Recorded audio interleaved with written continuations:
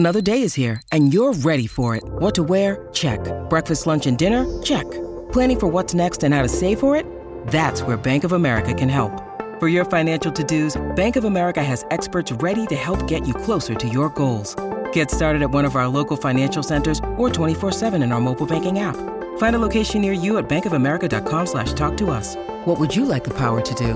Mobile banking requires downloading the app and is only available for select devices. Message and data rates may apply. Bank of America N.A., member FDIC.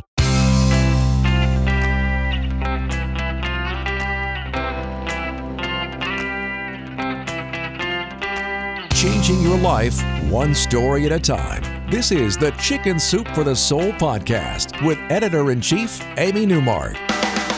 Hey, it's Amy Newmark with your Chicken Soup for the Soul. And today I'm going to continue sharing stories with you from Chicken Soup for the Soul, The Magic of Christmas. I know it's only October, but I'm already making my Christmas plans and starting to amass a collection of gifts for our extended family. So I thought today I'd talk about Christmas cards, since those are things that we tend to do a little ahead of the season. Plus, why not jumpstart your holiday spirit? I mean, Thanksgiving isn't that far off. All right, so I don't send out cards every year, but I sure like receiving them. And I think the two stories I'm sharing with you today may set you on the path to doing your own cards this year.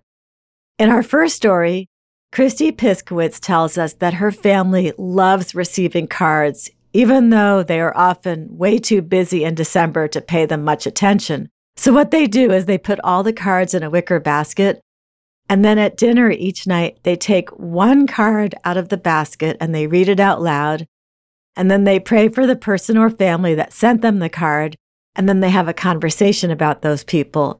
It takes Christy's family months to get through all their cards, so they're still reading them and thinking about them, one per evening when spring rolls around. It's a great way to get the most out of those Christmas cards. When you need mealtime inspiration, it's worth shopping Kroger, where you'll find over 30,000 mouth-watering choices that excite your inner foodie. And no matter what tasty choice you make, you'll enjoy our everyday low prices, plus extra ways to save, like digital coupons worth over $600 each week. You can also save up to $1 off per gallon at the pump with fuel points. More savings and more inspiring flavors make shopping Kroger worth it every time. Kroger, fresh for everyone. Fuel restrictions apply.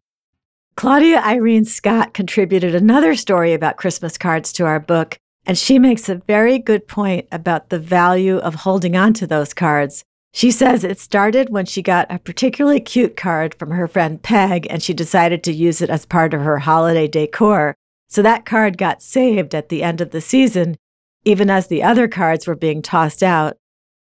And then Peg died. She was 20 years older than Claudia, but they were good friends who only got to see each other once a year since they lived in different parts of the country. When Claudia took out her decorations the next Christmas, she was so glad that she had held onto that card from Peg. She says, "I decided that I would keep all my cards until the following year. That way, if someone I love died, I would have their last Christmas greeting to me." And that's what Claudia does now. If someone dies during the year after Christmas, she moves their card to a special basket. It's been 2 decades now since she started this tradition, and she has 17 cards saved now from people who have passed away. Claudia says, "When I put the basket on display each December, I read each card in the basket again and think about what the now deceased sender meant to me over the years. It is my favorite Christmas ritual."